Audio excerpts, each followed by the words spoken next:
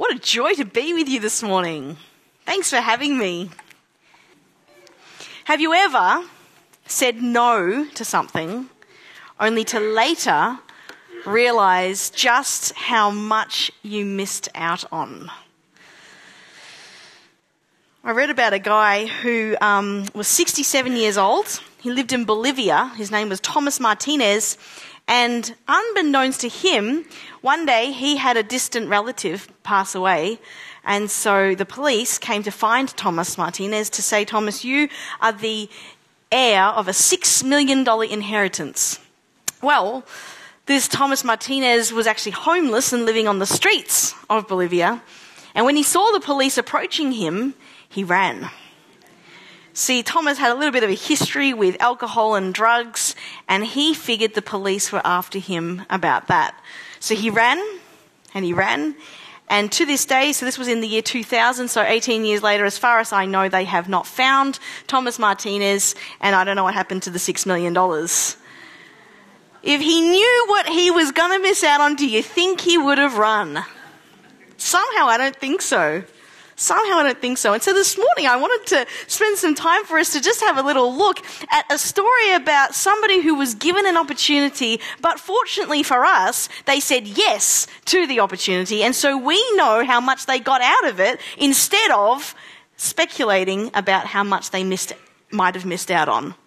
And so we're looking in John chapter 6, but I just want to backtrack a little bit. What's been happening in the book of John so far? So Jesus has just started his public ministry. He's performed his miracle at the wedding of turning water into wine. He's had this wonderful conversation with the woman of Samaria, and we're just starting to get a little bit of a feel for the crowd that are gathering around Jesus and the people that are traveling and hearing him. And it's interesting, in chapter 4, verse 48, Jesus says to these people, unless you people see signs and wonders, you simply will not believe. It sounds to me like this is a very searching audience, a very searching crowd, and yet a very cynical and kind of, prove to me how correct you are, how true you are, how great you are. And then in chapter 5, verse 39 to 40, Jesus says again of these people, you search the scriptures because you think that in them you have eternal life. But it is these things that testify about me, and you are unwilling to come to me so that you may have life. They're looking for answers, and the answers are right in front of them, if you like, and yet they're not seeing it. That sounds to me like the world that I live in today. I'm not sure about you, but it sounds to me like people who are skeptical and yet really stubborn. I'll believe it if you can prove it. Sounds like they're really searching. There's this deep spiritual hunger in the world today. You see all these classes for, spiritual this or seeking that, inquiring about this, try to find meaning in life. People are searching, and yet they're unteachable. They'll find the truth themselves, their own way, when it suits them and how it suits them, and they will find a truth that suits them. So it's this very puzzling kind of paradox in a sense of this I want to know, and yet I am the one who will figure out when I have found what I want to know. And so in this chapter then, we come to chapter 6, and I'm just going to read it for you because the Bible does say it best. After these things, Jesus went away to the other side of the Sea of Galilee, or Tiberias. A large crowd followed him because they saw the signs which he was performing on those who were sick. Then Jesus went up on the mountain, and there he sat down with his disciples. Now the Passover, the feast of the Jews, was near. Therefore Jesus, lifting up his eyes and seeing that a large crowd was coming to him, said to Philip, "Where are we to buy bread so that these may eat?" This he was saying to test him, for he himself knew what he was intending to do. Philip answered him, 200 denarii worth of bread is not sufficient for them, for everyone to receive even a little. One of his disciples, Andrew, Simon Peter's brother, said to him, "There is a lad here who has 5 barley loaves and 2 fish, but what are these for so many people?" Jesus said, "Have the people sit down." Now there was much grass in the place. So the men sat down, in number about 5,000, and then Jesus took the loaves, and having given thanks, he distributed to those who were seated, likewise also of the fish, as much as they wanted. When they were filled, he said to his disciples, "Gather up the leftover fragments so that nothing will be lost." So they gathered them up and filled 12 baskets with fragments from the 5 barley loaves which were left over by those who had eaten. Therefore, when the people saw the sign which he had performed, they said, "This is truly the prophet who is to come into the world." Great story. And in verse 2, it kicks off with this large crowd following Jesus. Why are they following Jesus? Because they have seen signs which Jesus is performing on those who are sick. I wonder if there's some deep supernatural hunger that is sparked in them when they see something that they can't explain. When you see something supernatural, you can't explain it. It's like, that's pretty amazing, and I don't understand it, and I wish I could understand it, and I wish that could be me, and I wish I could have a bit of that, but I can't. So I'm just going to hang around and find out a bit more. And so they've got this awareness of a need inside themselves, that they need something greater and more powerful than what they've got. So they're following Jesus and they're hanging around, they want to see. Now verse 5, we have this overwhelming need. There's this overwhelming situation. There's all these people, they need to be fed, and how are they going to get fed? Verse 5, Jesus lifts up his eyes and he says to Philip, "What? Where are we going to buy bread so that they can eat?" Isn't it interesting that sometimes the most hard, full of pressure, challenging times are the most revealing about who we are and what we really believe? And I think that's what's happening here. When Philip is overwhelmed by the need, what is his response going to be? I don't know about you, but I like to fix things. So I trained as a counsellor, and one of the first things they told us, which really irritated me, because I'm like, I came to counselling to help people, to fix people, and one of the first things they told me is, "We're not there to fix people." I'm like, what is this profession? Seriously, shrinks. And yet, when I see a need, I want to do something about it. You know, when I read headlines about disasters around, the first question is, what am I going to do? Is that a bad thing? I wouldn't suggest that's a bad desire, but it's an interesting one, because how great do I think I am?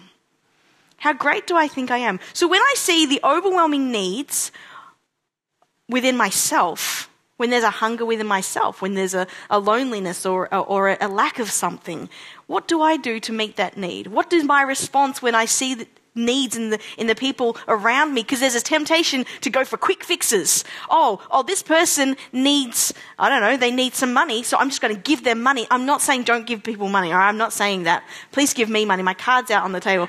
I'm not saying don't give people money, but sometimes that's not necessarily the solution for that moment. You think about the prodigal son in the pigsty, and I've heard it once said, the worst thing that anyone could have done for him in that pigsty was bring him a casserole. And I thought about that a lot, and I didn't know if I agreed with that at the time, but I get the spirit of it. The spirit of it is, God, what are you wanting to do in this situation? Recognizing, hey, you know what? Because God He always has a plan that is far, far greater than our resources. He always has a plan that is far greater than our resources. So if I jump too quickly into a situation with my resources, it's possible I'm going to miss out on something that God had in mind that was a lot bigger. And so in verse 7, Philip becomes very painfully aware of this need. He's like, well, doing a quick head count, even if I had 200 denarii, it's not even going to be enough for people to have a crumb each. I mean, you can have a lick of bread and pass it on, right? It's just not going to be enough. And I would suggest to you today that awareness, when we see a problem, when we see a need, that is like a fork in the road for us. And we've got 2 roads we can walk down at that point.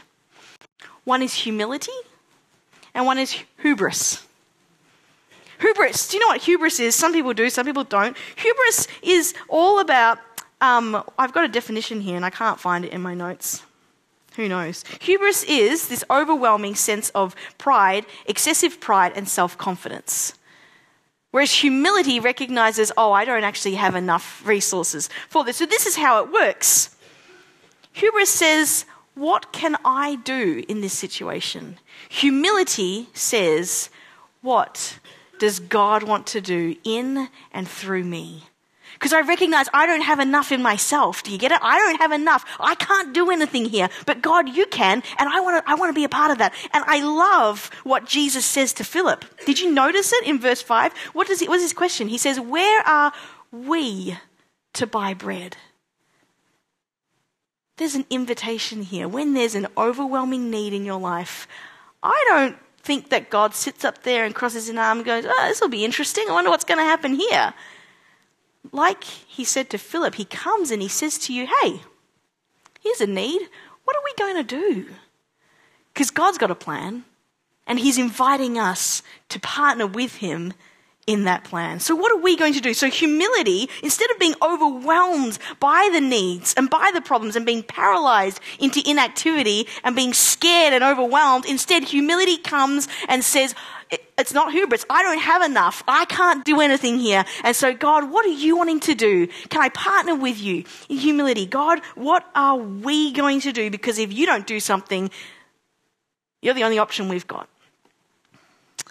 There's an old hymn, when we reach the end of our hoarded resources, the Father's full giving has only begun.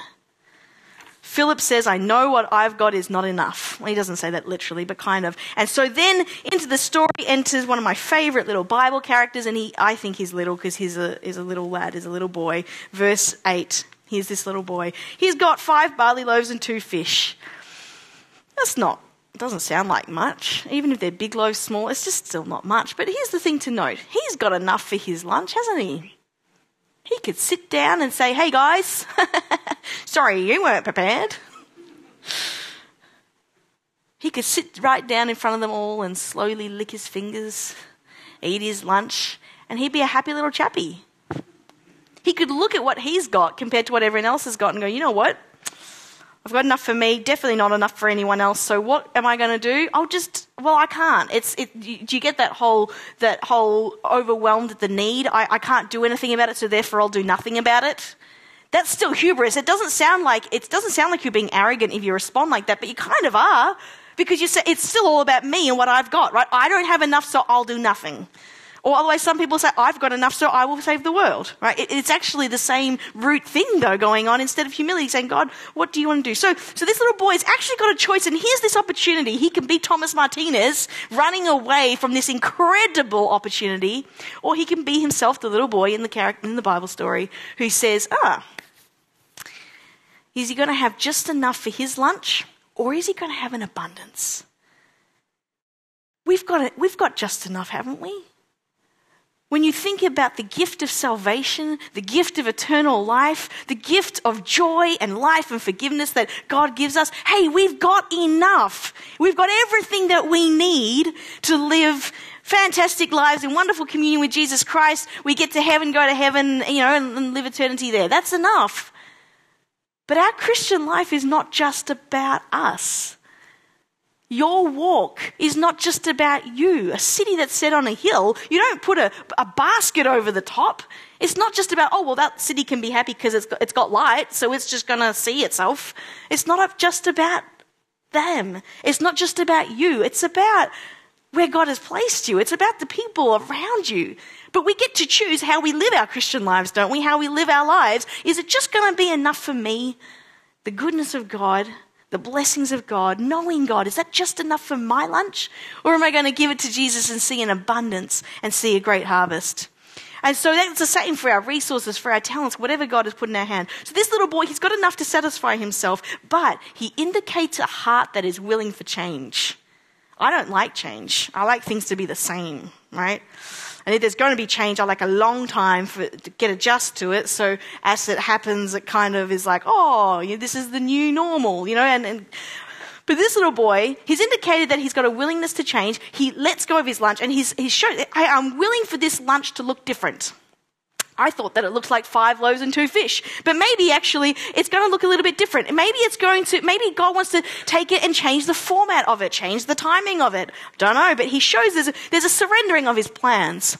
There's a surrendering of his timing and his format, the way that he's familiar with what he's got. But there's an interesting thing. He gives everything that he's got. He gives his 5 loaves and 2 fish. He doesn't do an Ananias and Sapphira, which might have been a good idea. You know what I mean? Like, hey, how about you just give, come in, look at the crowd again. How about you give 4.5 loaves? You know, you've been smelling that crusty bread all day and you've been hanging out for it. So how about you just take a little nibble? Or, you know, the fish, maybe just eat the eyeballs and, you know, and on. So my dad is Malaysian Chinese, and as kids growing up in Chinese restaurants, the children always get given the eyeballs, all right? That's like the treat. So the youngest kid always got the eyeballs. And I just never seems to be the youngest. There's always someone younger than me. So I only ever got the eyeballs once. But anyway, tasted like chalk, actually, but in the middle. That's not in my notes, come to think of it. So he gives nothing, he doesn't hold anything back. He gives it all. If I was him, I think I'd have something to say. Hey, you know what? I'd be happy to help out, but I haven't got that much. Have you ever heard that, even coming out of your own mouth? Oh, look, I'd be happy to help, but look, my mum's really kind to have cooked this for me, but she always overdoes the fish, so it's not that great. I don't think anyone else is going to like it, so it's not really that good. So how about you don't use this? It's nothing. It's not enough. It's just not good enough. What excuses? What excuses do we give Jesus when he asks for our lunch? There's no dialogue here. He just hands it over. But after he handed it over, and this sobers me, after he gave his lunch, think about it. What was left for him? What was in his hand? Nothing. After he'd given it all to Jesus, there was a period of emptiness. And I think that period of emptiness is one of the greatest testing times of a disciple's faith. And I use the word disciple very carefully there because it's not just about someone who believes that Jesus is Lord, but a disciple. People who are committed to following Jesus and saying, yes, I walk with you, I'll obey you, you are the Lord and Master of my life. And Jesus asks us to give it all to him, we give it to him, and then all of a sudden we find ourselves in a period of drought, in a period of wait. What wait? Because when he gave his lunch, there's no guarantee that he's going to get it back. He's now just another boy in the multitude who's hungry. There's no guarantee that it's going to get replaced, let alone that there's any more coming. And that's the cost of discipleship, isn't it? But it's also the reward of discipleship. No guarantee but God. No guarantee but God. His hands are empty, but he's standing before Jesus. And what he had is now in the hands of Jesus. And so there's a place of rest, there's a place of peace. Because he's still there. And I love that it doesn't say this. In my mind, when I read this story, I just think that this is all going quietly on in the corner somewhere. The crowd don't know what's going on. They haven't got a clue. And it's between this little boy and Jesus in many ways.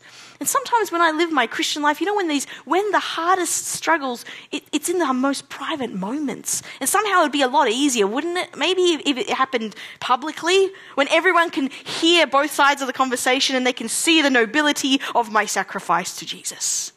And they can understand exactly what I am giving up for him. And that somehow would make it a little bit easier perhaps, and a bit of accountability. But no, this is a private moment. Private, quiet moment. So then verse 11, so then he has the lunch. Jesus in verse 10 says, have the people sit down. And so there was much grass in the place. My 2-year-old niece was telling me this story, and she said, Jesus said, sit down on the wet grass. So everyone sat down on the wet grass. Apparently that's how it happened. I don't know what translation she's been reading, but But they sat down on the grass, and then Jesus takes the loaves, he gives thanks, and he distributes to all who are seated, likewise also of the fish, as much as they wanted. Everyone was full. As much as they wanted. As much as they wanted. And then, verse 12, he says to his disciples, gather up the leftover fragments so that nothing will be lost. So that nothing will be lost. No amount of sacrifice for Jesus is ever wasted. Nothing goes unseen and nothing is a waste. Your tiny crumbs don't even get wasted. The fish bones, well, it says nothing was wasted. Maybe they took those home for soup. I don't know. But nothing was wasted. And I think for some of us, only eternity is going to give us that perspective. But that's faith. Faith is saying, Jesus, you're asking of me, I will give to you. And whether I get my hands filled again or whether they stay empty for the rest of my life, I trust you, and I trust that nothing is wasted. And I look to you to provide for me. But this is my favorite part of this story. So yeah, sure, I mean, this is a great story. It doesn't get much better, but it does get better. That's the amazing thing. What is the ultimate result? They all get filled. They're all happy chappies. They get to take leftovers home. I mean, how good is that? Take the leftovers home. Doggy bags for everyone. And then in verse 14, when the people saw the sign he had performed, they said, this is truly the prophet who is to come into the world. The Messiah was revealed. This is the hopes and fears of all the years are met in thee tonight. This is the one these people have been yearning for, crying for, longing for hundreds of years, through slavery, through exile, through wilderness, through feast, through famine, through the promised land, through it all. Their hearts as a nation have been yearning. This deep spiritual hunger and longing has been craving for this Jesus. And because of one little boy's lunch, the light bulb goes on. They're physically filled, but at that point, their spirits are nourished. And their lives are then changed, or can be changed, because now they see this is Jesus, this is the Messiah. And sometimes I feel overwhelmed by the needs of the world around me. When I start hearing statistics about how many unsaved there are, how many people have never heard the gospel, I start getting overwhelmed. But it only turns into overwhelm when it's hubris. When I start thinking about, well, I can only be in one place at one time. I can only talk to one person. I can only do this much. I can't do that very well. That's hubris. It doesn't need to be overwhelming when I turn to my Jesus and I say, Jesus, hey, this is your problem. There's a big world out there that doesn't know you. What are we going to do? What are you wanting to do in me and through me as part of your great plan of resources to get the gospel to the world? To change this world for Jesus. What is it that you're wanting to do in me and through me? And then it's not overwhelmed. It becomes, okay, Jesus, what's my lunch? What have I got in my bag? And I start turning my pockets inside out. And I go, well, that's not very much, but he doesn't want to know how much it is. He wants it. Give it to him and he'll tell you how much it is. And so that's what this little boy says to me. It's this incredible challenge. And when I read his story, I'm just reminded of Thomas Martinez. This little boy could just as easily have been a speculative story, and then they don't have anything. So there's this little boy and he says, I've only got 5 loaves and 2 fish. And so Philip goes and he finds some other person who've got 3 cakes and 2 croissants. And so the crowd has a sugar overdose instead. I don't know. And someone else gets the blessing of having their lunch. But you get the point here. He's got a choice, one or the other, and he takes the opportunity. He seizes the opportunity. He says, yes, Jesus, have my lunch. And incredible, incredible things far beyond his imagination or capability. That's the great thing. It's beyond his imagination or capability. There's no way in a million years, even if he'd gone and learned a trade and thought, I'm going to become a wealthy businessman and feed all these people. By the time he made enough money to feed all those people, they probably would have all been dead, right? So instead, partnering with Jesus, this is what you're wanting to do, and this is what you're asking of me. So this is where I launch into a little bit of my story and journey and what God has brought me, how God has brought me to this place. So when I was 4 years old, I was growing up in a pastor's home, which is obvious by the fact that I'm about to tell you. One afternoon, I was 4 years old and I was in my lounge room watching the Jesus film by myself. So only a pastor would put the Jesus film on for their 4-year-old to entertain them in the afternoon. But anyway, there I am. I watch it and I get to the end and I realize this is not just a story. This is for me. Jesus died for my sins. And I remember kneeling down and asking him to be a part of my life. And then when I was 5 years old, a missionary came to our church and he talked about people in different parts of the world who were being persecuted for their faith. And I realized there are people that I will never meet on this side of heaven that are dying because they believe in Jesus. But I also realized there are people who are dying without knowing Jesus. And both of those things are heartbreaking things. And so the missionary talked about people who don't have Bibles, that don't have enough money for a Bible. So I went to my purse, ripped it open to check out all my life savings, and apparently it was $5. Been saving at $1 a year. Wow, by now I wouldn't have much money still. If I get that up. So I got my $5. I went up to him. I said, please, would you take this money and send it to somebody who can't buy a Bible? Use it to buy a Bible for somebody. So a couple of weeks later, I get a letter in the mail. Dear Kylie, thank you for your gift of $5. Your gift has enabled a believer in these countries to own a Bible, or something like that. And all of a sudden I realized, wow, a little kid can make a difference. So never underestimate the influence that your conversations and your example, and maybe your little letter that you might not think twice about. I don't even know the missionary's name, to be honest, isn't it? I can't even thank him. I don't know who he was. But it makes a difference in young ears. And without a vision, the people perish. But with a vision, imagine what can happen if a young life gets a hold of, hey, I can give Jesus my little lunch. And so as I got older, my parents really nurtured that in me as they encouraged me to just serve, to find ways. And so from that point in my life, I wanted to serve Jesus. And so the question was not, will I serve you, Jesus? But the question was always, where and how do you want me to serve? So the first question was done. I knew I was living for Jesus, but where is it that you've got me right now, and how? And that's, again, if you've got children, grandchildren, nephews, nieces, any young people, and for yourselves, obviously, take that one first. But then for the people around you, encourage that and nurture those two questions. Where and how am I supposed to be serving Jesus right now? Because I tell you what, 7-year-olds can have amazing ministries in the kingdom of God. They've got incredible places. So let's nurture that. And so for me, that was kids clubs and Sunday school programs. I played a bit of piano. So, whenever people need a pianist or, dishwashing, babysitting, whatever it may have been, different opportunities. As I got older, that turned into some overseas trips, so short-term missions trips, and just being involved in a number of different things. And so I was involved in youth camps and training, and just incredible opportunities that they just kind of fell in front of me as I asked those two questions: where and how. That's all it is, where and how. And so the where and how keeps changing. So then I started doing some study, and again it was like, okay, what can I study that will equip me to best serve Jesus where He's leading me? And so I did a bunch of study. I learned counselling, as I mentioned earlier. I eventually got over the frustration of not being able to use it to fix the world.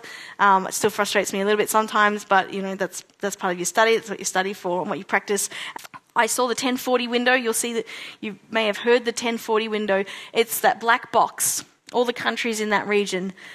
The 1040 window is an interesting one because approximately 2/3 of the world's population lives inside that window. So that's a lot of people.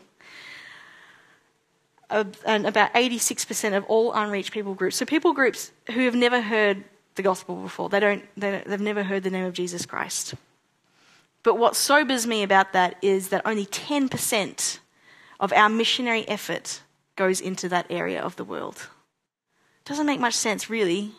90% of all our missionary activity is outside of the black box. But most of where it's needed most desperately is inside that black box.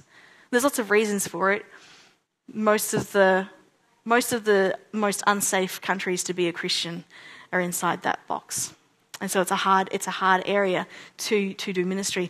But I don't need a call to be a missionary, because what if the Great Commission is a commission and not a suggestion?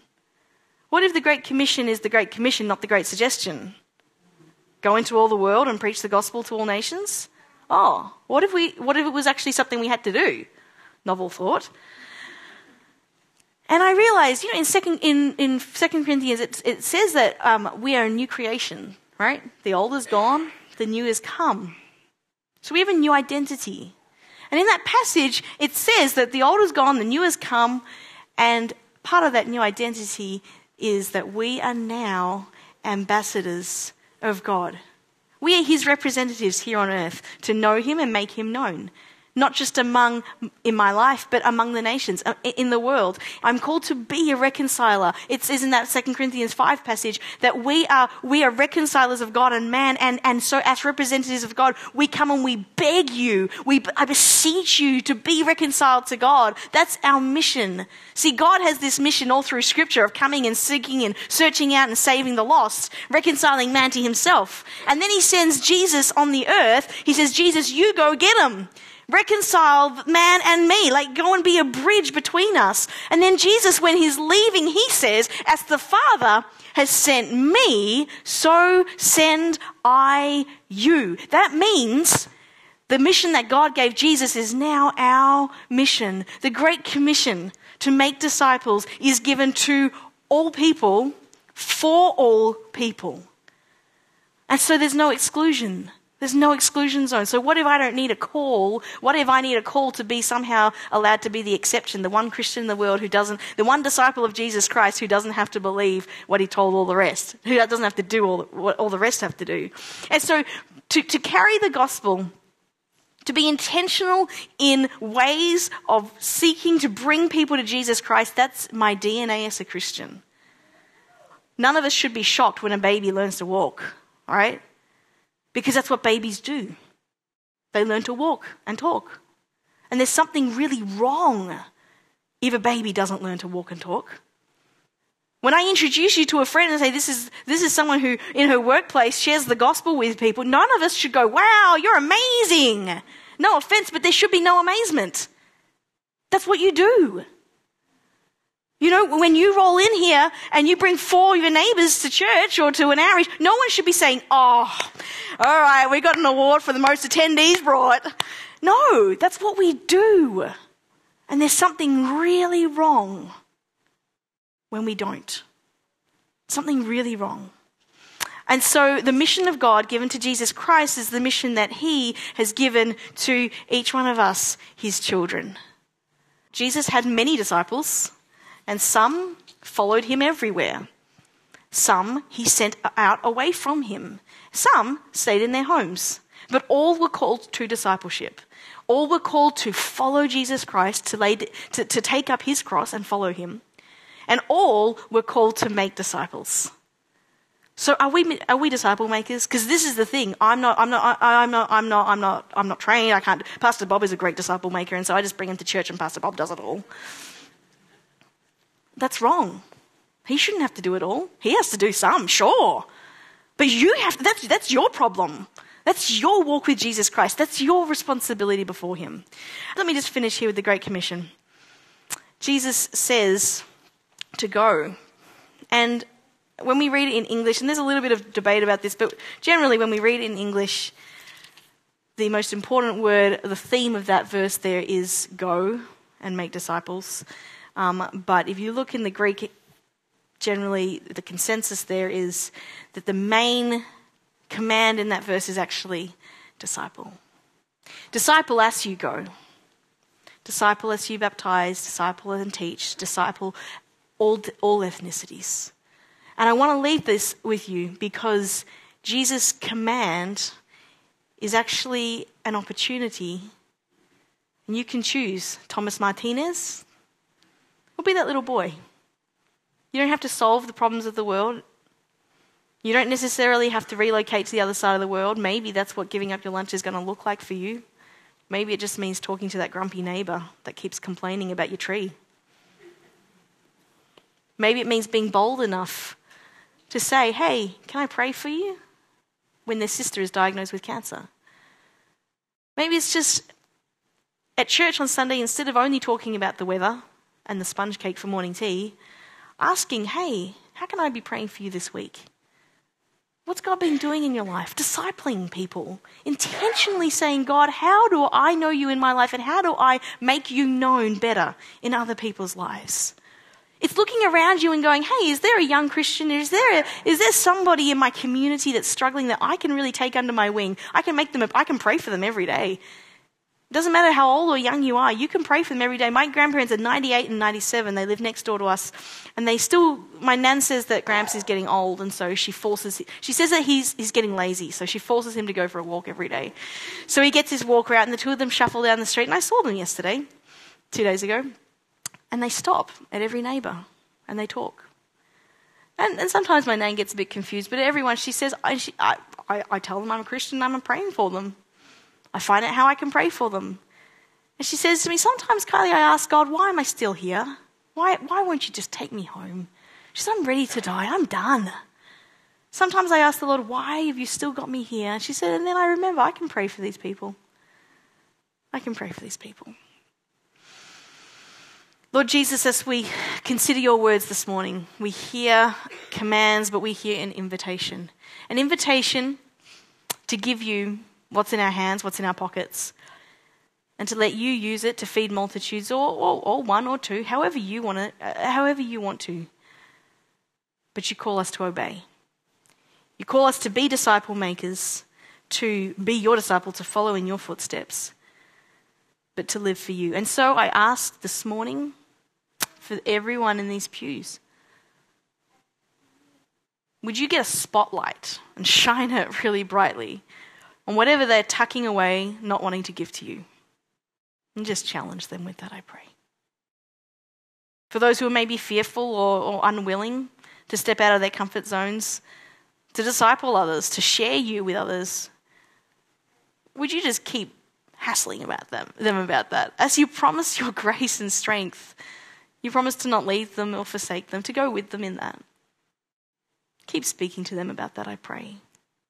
Maybe some just need a word of encouragement this morning to keep going, to remember that we sow here and we don't always see the harvest, but we need to be faithful just in sowing, and you'll bring the harvest. I thank you for your word, and I thank you that it is far more insightful and higher and greater than anything that any of us could highlight out of it. And so we ask that your word would continue to challenge us, to inspire us, and that we would let it change the way we live this week. I pray in Jesus' name. Amen.